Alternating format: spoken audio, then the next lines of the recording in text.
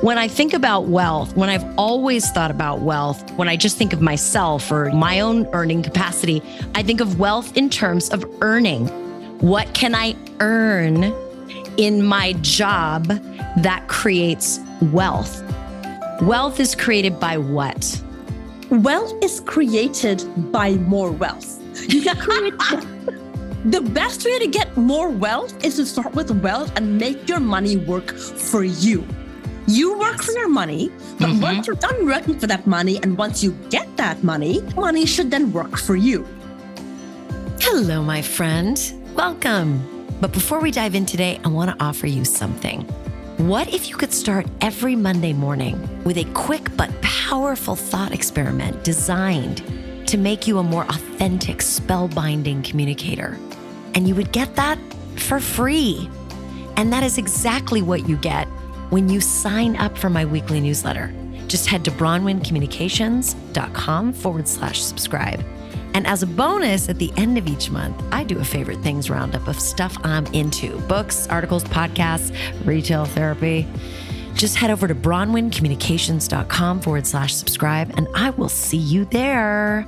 Okay, on with the show. When I graduated from college, my grandmother gave me a very important piece of advice. She said, honey, get a government job, maybe the DMV, something that has, a pension. To the women in my lineage, the absolute most you could help for in this life from a financial standpoint was stability and predictability. You could hope for enough to retire and get by on. And I get it. Listen, safety was huge. My grandmother was an immigrant. She was a war bride. She had been through some stuff. Financial safety equaled survival in her mind. But even as a young Swiss miss getting out of college, that didn't sit well with me because I wanted wealth. And I got to tell you, I have never felt guilty for wanting wealth. The problem is women aren't exactly taught how to go about making true financial wealth happen. And we are not told how to grow wealth.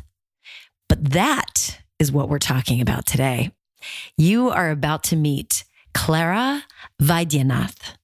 Clara is the founder of the 32 Cents Club, which is a private markets investment platform designed by women for women. And if you're like, what? Private markets investment platform? Private markets? I know what public markets are. What do you mean by private markets? Oh, people, don't you worry. You're going to go to school just like I did when I met Clara.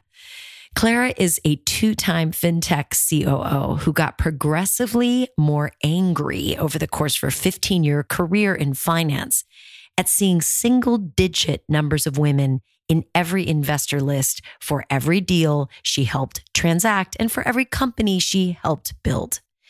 Clara began her career at JP Morgan way back in the day and did a stint on Wall Street with Credit Suisse San Francisco, where she worked on tech IPOs and M&A. She then joined Forge Global and scaled them from Series B, SPAC. See, I need the education. Thank God Clara's here. 2 financing rounds, 2 acquisitions, FINRA and SEC audits, etc. After taking a sabbatical, Clara joined Equi and took them from pre-product to Series A. Clara is a CFO charter holder, a CPA, went to the University of Chicago for undergrad and the Booth School of Business for her MBA. My sister is no joke, y'all. She also, in her spare time, flies small airplanes, scuba dives, sails, and skis. She loves traveling, cooking, and hosting, and runs several dinner parties in a dinner series in San Francisco for her friends and chosen family. So let's meet Clara, because she is about to school us on some stuff. But before we dive in, I gotta do a little legalese, my peeps. The information discussed in this episode is intended for general information purposes only. It is not to be considered as investment advice or a recommendation to engage in any specific investment activities. Always consult qualified financial professional before making any investment decisions. Okay? Just got to make sure we're covered here. All right, let's do this. Where I want to start this off is with the anger, right? In your bio, you kind of talk about the anger that you felt. What was behind that anger? Why? Why were you feeling that way?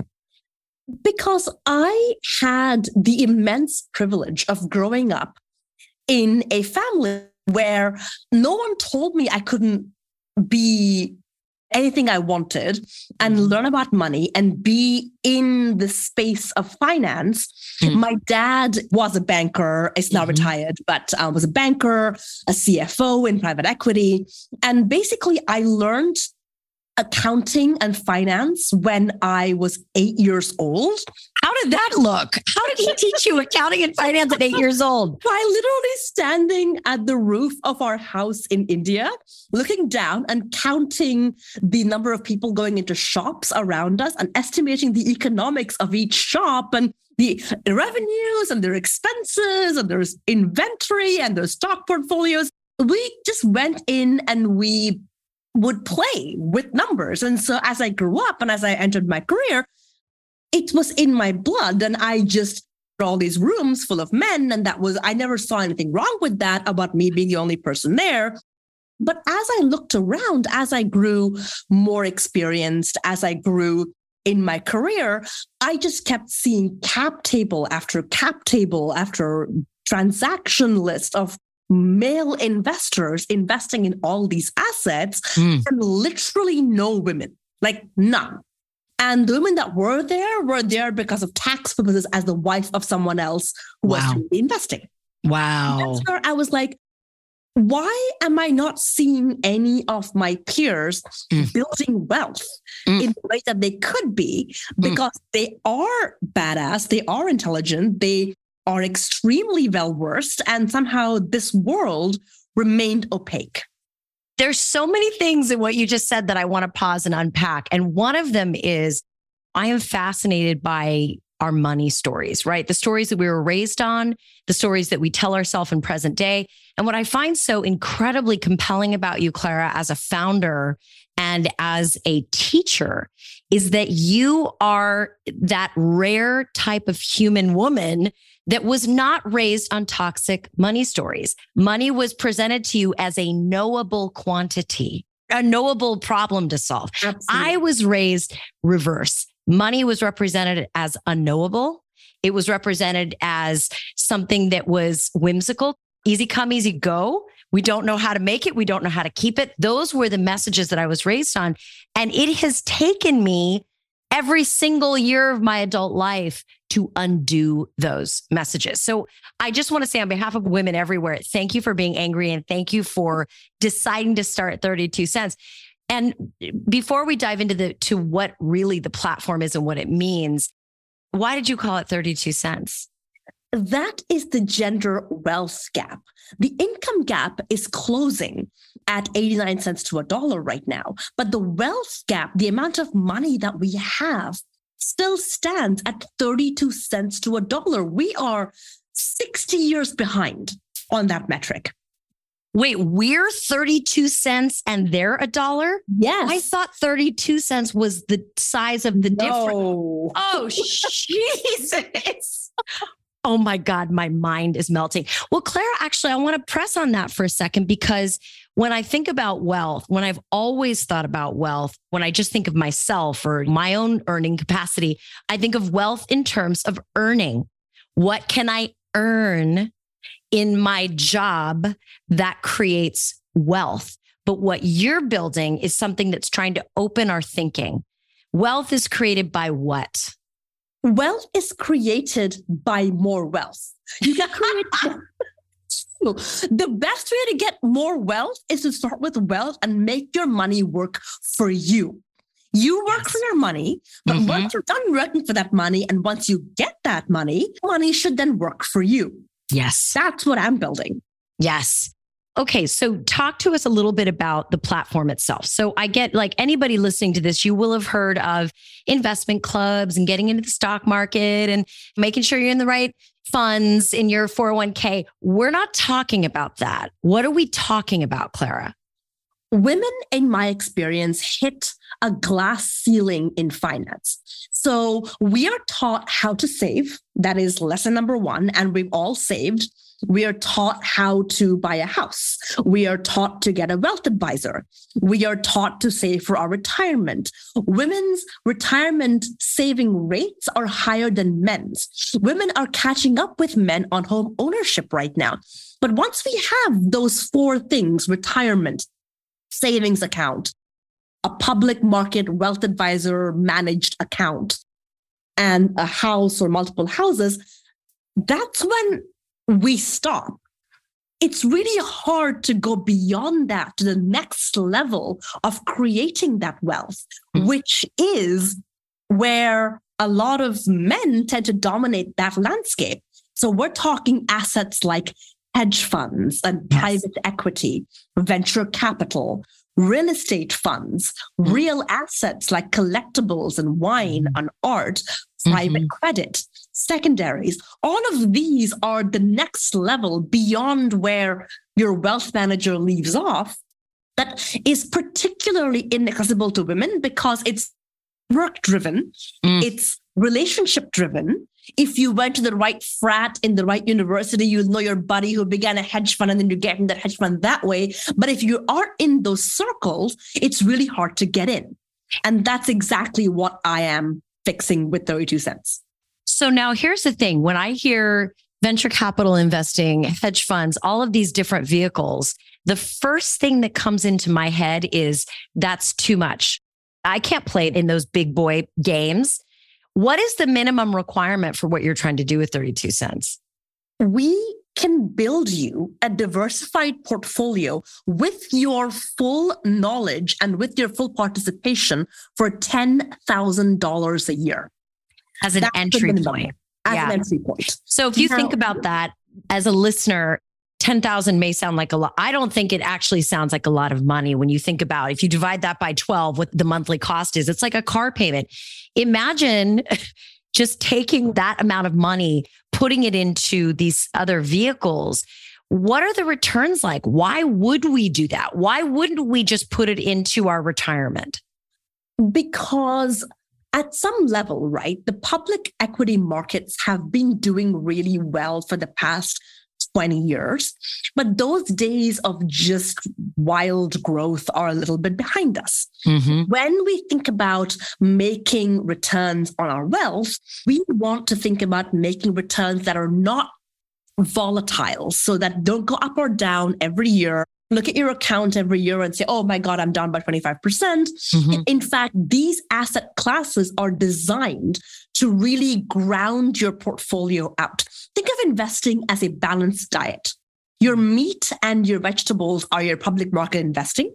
But if you don't have your carbs, and if you don't have your fats, and if you don't have your sugars, and if you don't have your vitamins, which are all of your alternative assets, your body doesn't react well. And so if you look at the way rich, ultra-rich individuals or family offices, the elite allocators of the world, do their portfolio, it's 50 to 60% public and 40 to 50% alternative assets like these. That's what we're trying to mimic, because that's what gives you sustainable growth rate in the teens every single year. Wow. This is one of those things where I feel like you are pulling the curtain back on something that's really, really only been visible to the select few. And my favorite thing that I've ever heard in my entire life, you said when I just was in Palm Springs with you, you said we were talking about hedge funds and things like that. And you mentioned that women get intimidated by hedge funds. Say that again. What do you say to women who are like, hedge funds are hard to understand? I can't. Yeah, I didn't actually address that question. Finance is easy. This is very, very knowable. If you can add and subtract, you can do most of finance. The concepts are simple. They're made to look complicated because that behooves people who do this for a living to make it seem, oh, it's so hard. You know, those are the really, really hard things. No, it's not. That's part of why I chose the investment club construct, as opposed to just saying, let me manage your money for you, because I want you to be involved with every investment decision that we make together, the more you learn, the more empowered you are. It is my goal. Of course, I would love to manage your assets, but it's my goal that you become good investors in every space. With me, amazing. Elsewhere, also amazing. I want to empower everyone to go out there and in a conversation and say, hey, your buddy has a hedge fund. So tell me what the returns and the track records are. What's the volatility like? I want you to have that language to be able to play, and anyone can have that. I have a transplant surgeon in my club, Bronwyn, and she told me when she joined, oh, hedge funds are hard. And I'm like, you put organs in bodies. Hedge funds are nothing. We consciously teach things in a very plain English manner so that anyone can get up to speed and play. Recently, that point got driven home to me because when Silicon Valley Bank collapsed, my husband and I immediately had this flashback of 2008 and we started to freak out and we're like, you know what? Now is the right time to go back and watch The Big Short. Remember that film about the whole collapse of, because it's what's happening now is very, very different from what happened then. But neither Sal nor I could remember what was the specifics around that. And what that movie does such a great job of doing is underscoring the fact that the guys, and I do mean guys, that constructed these garbage mortgage-backed securities were not super smart guys. No, Clara. absolutely not. They were not. They were ding-dongs. They were dudes.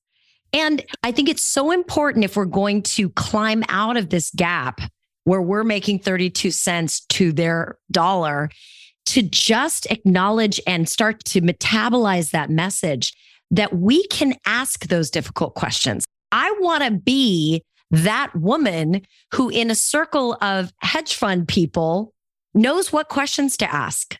Not because I'm showing off, but because I want to know. Right? Absolutely. For each asset class, we go through exactly how to diligence it, how to ask, what questions to ask, what documents to request. The one thing I always say is if you are investing, you have a right to speak to the asset manager managing your wealth. So for every investment, we have management calls. You have the rights to ask for that. Many people don't. But just knowing what your rights are as an LP can go a long way towards empowering you to make these decisions by yourself. That's amazing. That's amazing. So in a perfect world, if you could go back and fix the education system and you could fix the way we learn about wealth creation, what are some of the basics that you would have young people learn about this stuff? If you could wave a magic wand and have every girl under the age of 18 pass through your world, what would you have them know? I'm a planner, right? So in my grand 20-year plan, there's absolutely something like that, which is to be able to go to high schools and say, let's talk not abstract finance. Let's not, even college, right? I have people who have gone to business school and have degrees in business in undergrad who tell me all they learned about was abstract theories with no practical implications. So to me, we have to be very practical, very hands-on. We learn by doing. That's why, again, I picked the investment club construct because we all make decisions together on live investments that the club invests in. So you learn by doing. So I would love to have an investment club in every high school, in every middle school, where girls, especially girls, because they're the ones who get told, oh, this field is not for you. I would love them to be able to say, let's do a stock portfolio together. Let's do an alts portfolio together. That would be incredible because they would then learn that nothing is scary. Wow. Oh God, my inner child is jumping up and down because money has always been made out to be scary to me by all the women in my lineage. It was always scary.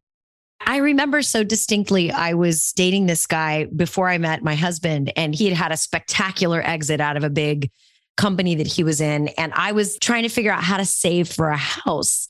And he was like, why are you saving for a house? Like, you're going to find a partner. And given where you roll and the spaces you're in, like, you're going to be fine. And I remember thinking like, what? You would never say that to a man. Never.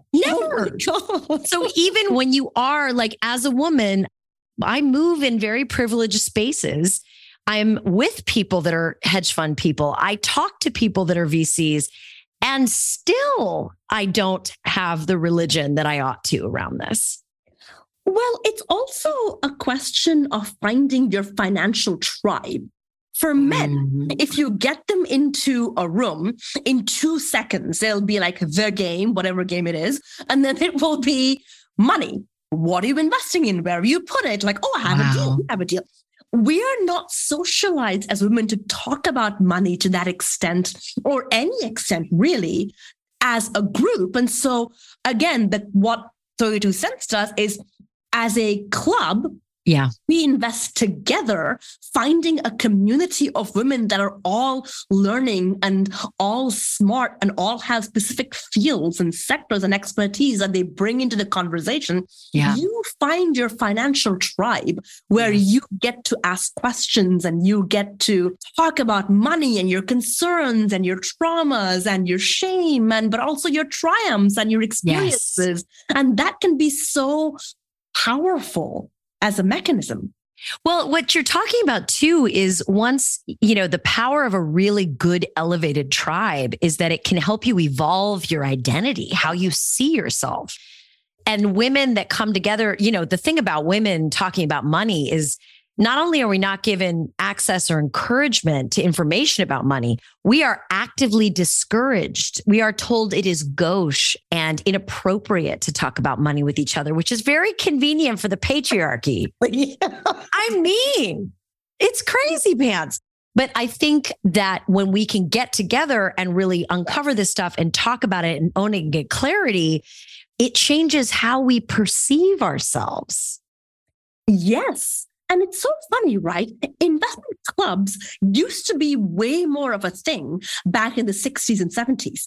So there were a lot of kind of grassroots investment clubs everywhere around that time, investing in everything. And those clubs were for women and for men. They used to get together and do all these things. But then what happened in the 80s and 90s and early 2000s was a lot of fund managers realized that they could get much bigger, much faster by taking larger and larger checks from institutions versus going to retail investors and making them and going through all the effort of running a community, running a club. Right. They could just get bigger much faster. And so clubs fell out of fashion for the longest time. They were always there, but they fell out of fashion. So I'm bringing back something from our history of community finance. Wow. To us at this point. Yeah.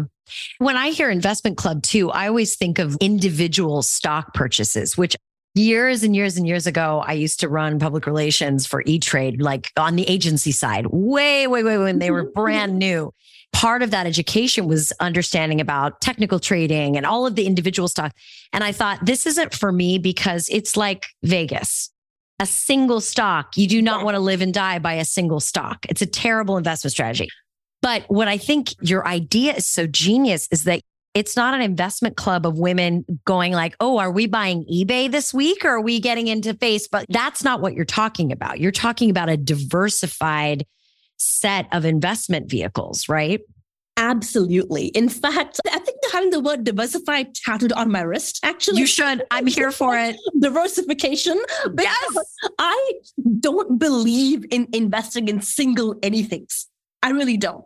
Because risk needs to be spread. Diversification is a magical concept that we have learned and ingrained ourselves in public markets, but we have to also apply the same principles in private markets. Yes. So we are a fund of funds. That means we invest in other funds. So we invest in hedge funds. We invest in venture capital funds. We invest in private equity funds. So we will never have exposure to one single asset in a single class ever.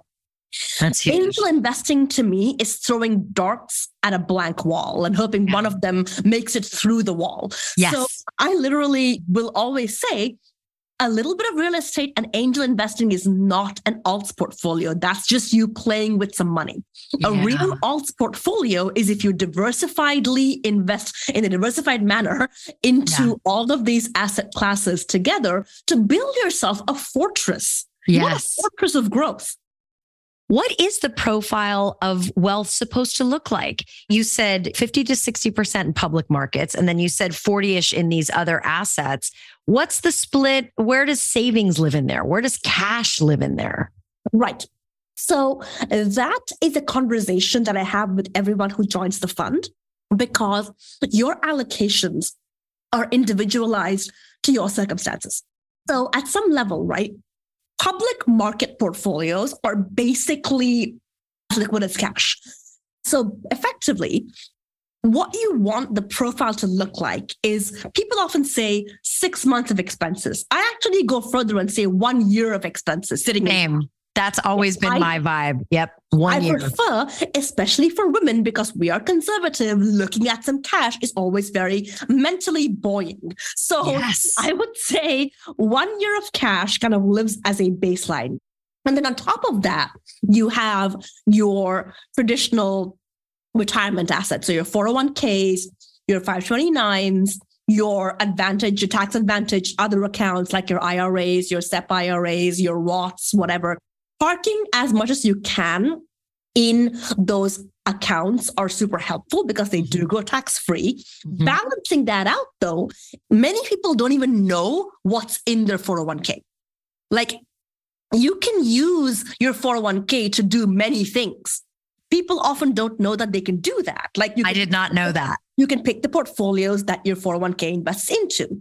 So having a look at the plans your employer offers, if it's through an employer, and seeing what the assets are and making sure that your wealth manager knows what's in there so he can help better optimize what's in there. That's another thing that is very helpful. You can use your IRA to buy other assets tax-free as well. So there are things that you can do like that, which are very, very good. And then you've got your house, right? So real estate is still a good building block of wealth. It's the most amount of leverage retail people can ever get. Like, the bank will give you 5 or 6x times your annual salary to buy a house. That's the most amount of leverage you can ever get. So take it, right? Wow. Sure. So definitely get that. But all of this, a good wealth manager would help you do. Where I come in is to say, great, you've done all of these things, right? But then afterwards, that's when you say, okay, all of what I just talked about should be around 60 to 70% of your total portfolio. 30 to 20% should be in alternative assets. That's actually an updated guidance from where it used to be. Traditionally, the advice you'd get from wealth managers is 2 to 5% in alts. But that was in a world. And when you say alts, you mean alternative investment. Alternative investments, exactly. Yep. So the traditional guidance used to be, alternative investments, if you're retail, are nothing. They're just 2 to 5% for you to play with. That was in a world where there were no instruments like 32 cents to access alternative assets at a good price point with a good liquidity profile. Mm-hmm. If all you are doing is angel investing, absolutely, that should be 2%. But if you can get into hedge funds and private equity and venture capital and real estate, as you get to be higher net worth, advisors will tell you increase that alts allocation to 30 to 40 to 50%. That's what I'm bringing down to retail. Wow. My head is spinning because I'm thinking about, I love the idea of compound interest because it's true financially, but it's also true with just life. Yes. And the more privilege you have, the more privilege you get. And that piece of information that you just shared is only available to the privileged folks who have wealth management people minding their stuff. And mostly just the men get told that. Yes. So the women lack the privilege of access to the investment vehicles. We also lack the privilege of access to the information about what percentage this stuff could be. And what you're trying to do is do away with that. We get access to all this good stuff, even at such a low entry point is $10,000. And frankly, what I do with everyone when they come to me is to say, good, if you don't have a good wealth advisor, I will recommend you one, but you need one. I am not going to be your primary wealth advisor. What I will be is the place where your wealth advisor leaves off. I am what you graduate into once you've gotten your affairs in order. Right. Having said that, if your portfolio is $1 million, let's just say, in public markets, investing $10K a year is not going to make a dent in that. So we'll come up with an individualized 3-year plan. Yeah. We say year 1, year 2, year 3. Here's what the sizing should be in general. And here's how to get you there at a reasonable pace for your financial circumstances. It's individualized. Because it cannot be a blanket allocation recommendation. God, that's so fascinating, Clara. More women should be excited about finance. One of the other things that we do in general, obviously, apart from just being a club, is we also have speaker series. We have events. We have happy hours. And for example, right, we were discussing the other day, well, do we believe regional bank crisis is nearly over? If so, should we buy a portfolio of regional banks? Because here's the thing, right?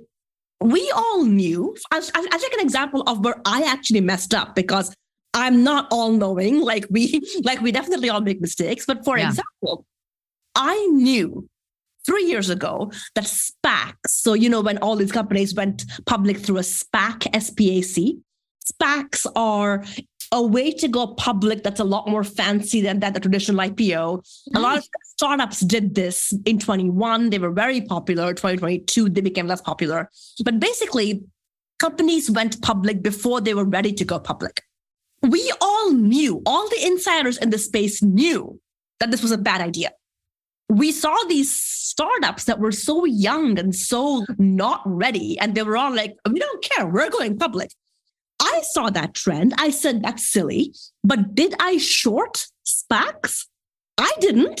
My friends did. My guy friends did. Right?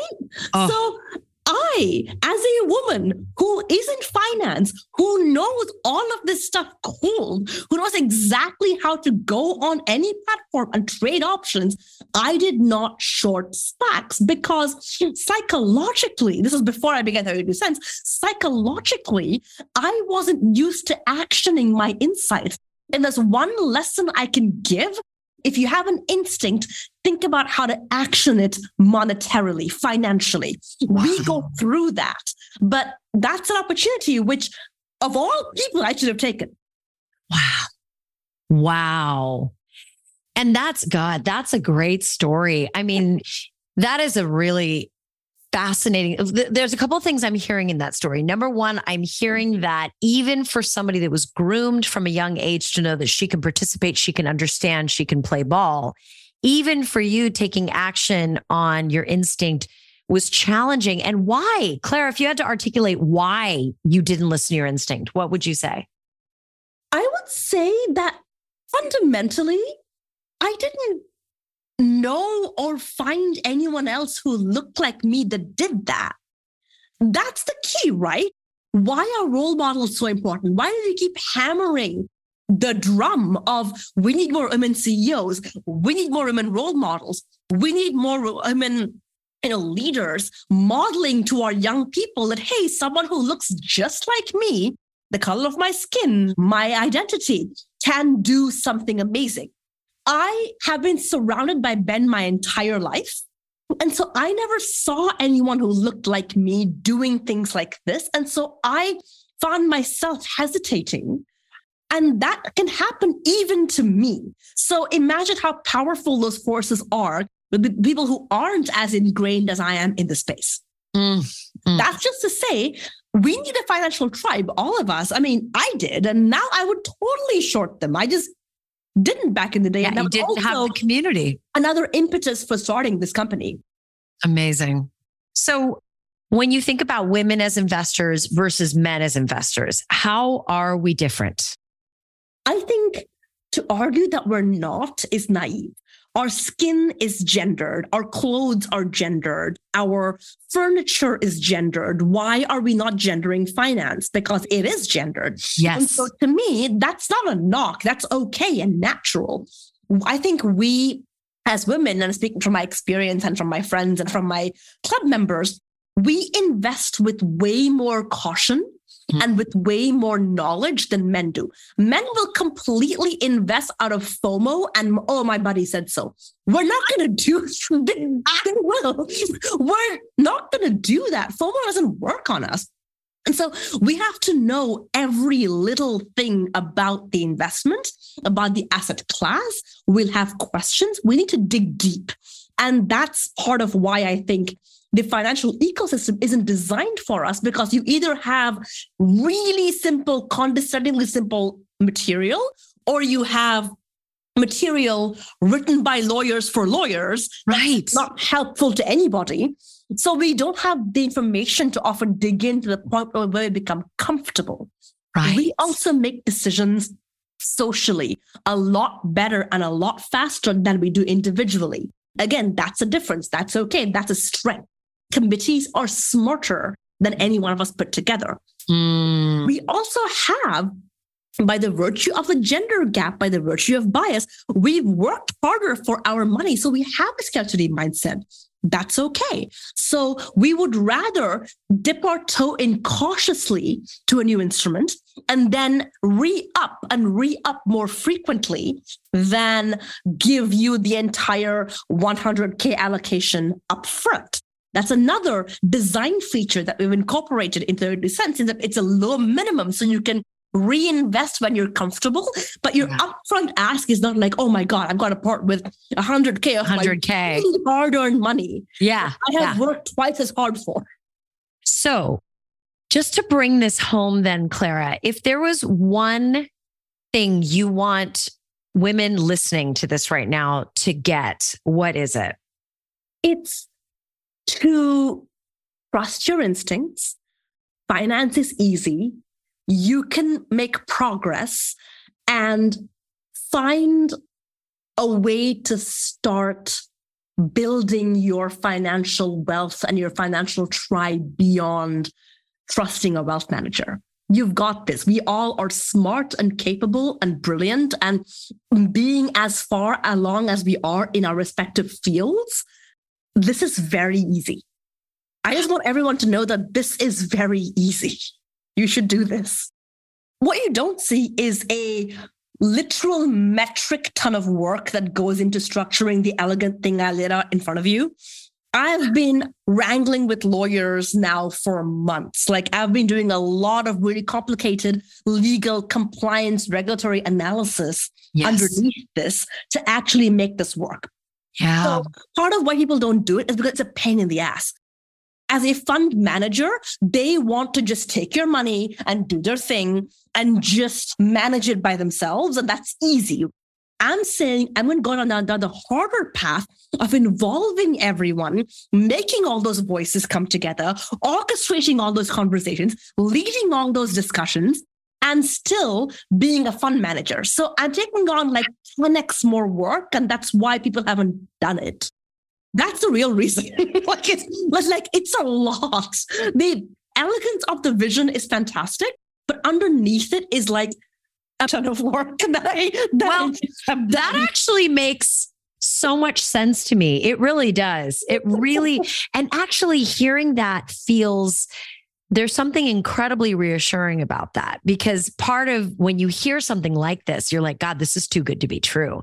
But when I hear that, I'm like, no, this is real, because there's also this halo effect in a negative sense of like the Bernie Madoff thing. Yes. I know people that lost their ass in that because they were just getting that 15 or 20% return consistently. Give me a freaking break. How did nobody question that? But anyway, I didn't have that kind of money, so I shouldn't talk shit. But anyway, my point is that I think we've all gotten a little bit wiser, and we ask that question, this seems too good to be true. And so when you talk about that, it makes me trust the platform that much more.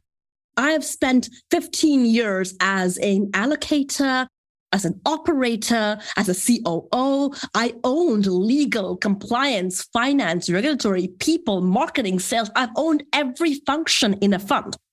So I know how to make all of that work. But the reason you don't see clubs is because it's a lot of work. Wow. But to me, it's the only way to get women to participate. That's Without right. the structure, they're not going to do it. And you know why I know that? Because there are 200 products out there right now, all democratizing alternative assets to retail investors. And not one of them has more than 5% women investors. Not a one. Because everyone's taken the model of, oh, give me your money. Let me manage it. I have a platform. I have a tech company. I'm going to throw some Facebook ads out. Guess who that gets? All men. Unless we do this, women are not participating. And they're not going to either. And that exponential wealth growth is not going to be there for us. Yeah. Nothing is designed for us. Yeah. We don't demand that, or we're past the days of demanding that women wear men's trousers. That was in the 20s when they began to make trousers for women. We stopped doing that. So why are we still demanding women invest in men's funds? They're designed differently. I love it. And I love the idea that we are social decision makers, that we are more cautious, and that you've created this powerful community. I just think it's awesome. And I'm so excited for you, Clara. I think the best is yet to come. Thank you so much. This has been a fantastic conversation and I really appreciate it. Oh, it's my pleasure. God, I love her. Okay, listen, that was a lot of information, but it's some information we need to have, my people. And if you're like, what the hell? I don't have an extra $10,000 laying around to invest in private markets. That's all right. Build your wealth. Follow the steps that she talked about. Cover your bases. But you will get to a point where you have $10,000 laying around. Well, you might have to save for it, but whatever.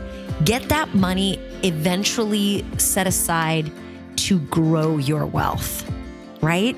You don't have to do it with Clara. This isn't like some big hype fest, but have it as a vision. See yourself as a wealth creator and a wealth grower, okay? That's what I want for us. You want to find out more about 32 Cents? Head over to 32cents.com and check it out. It's got great resources and you'll learn more about it there. Clara can, of course, be found on LinkedIn. Just type in Clara 32 Cents or Clara Vydyanath. Hey, if you haven't already, hit subscribe so you can get my latest podcast episodes delivered hot off the press. Or share this with someone who could use it. If you're looking to go further on this journey as a communicator, head over to bronwyncommunications.com/subscribe and get on that newsletter. You get fresh tips every Monday morning to set you up for the week. And on the last Saturday of the month, you'll get a short email with my favorite things that I'm into. If you're dealing with a tough client or work situation, you need better skills for managing hard conversations, check out my No Enemy Conversation course. It's at noenemy.bronwyncommunications.com, and it is self-paced and it is all there for you. Lastly, if your company or organization needs a high voltage keynote speaker who knows how to melt faces and blow minds, virtually or in real life, I am your gal. I have 24 different fantastic keynote topics, and you and we can make something killer happen. So shoot me a note and let's do it. That's Bronwyn at bronwyncommunications.com. Take care and shine on. We need your light.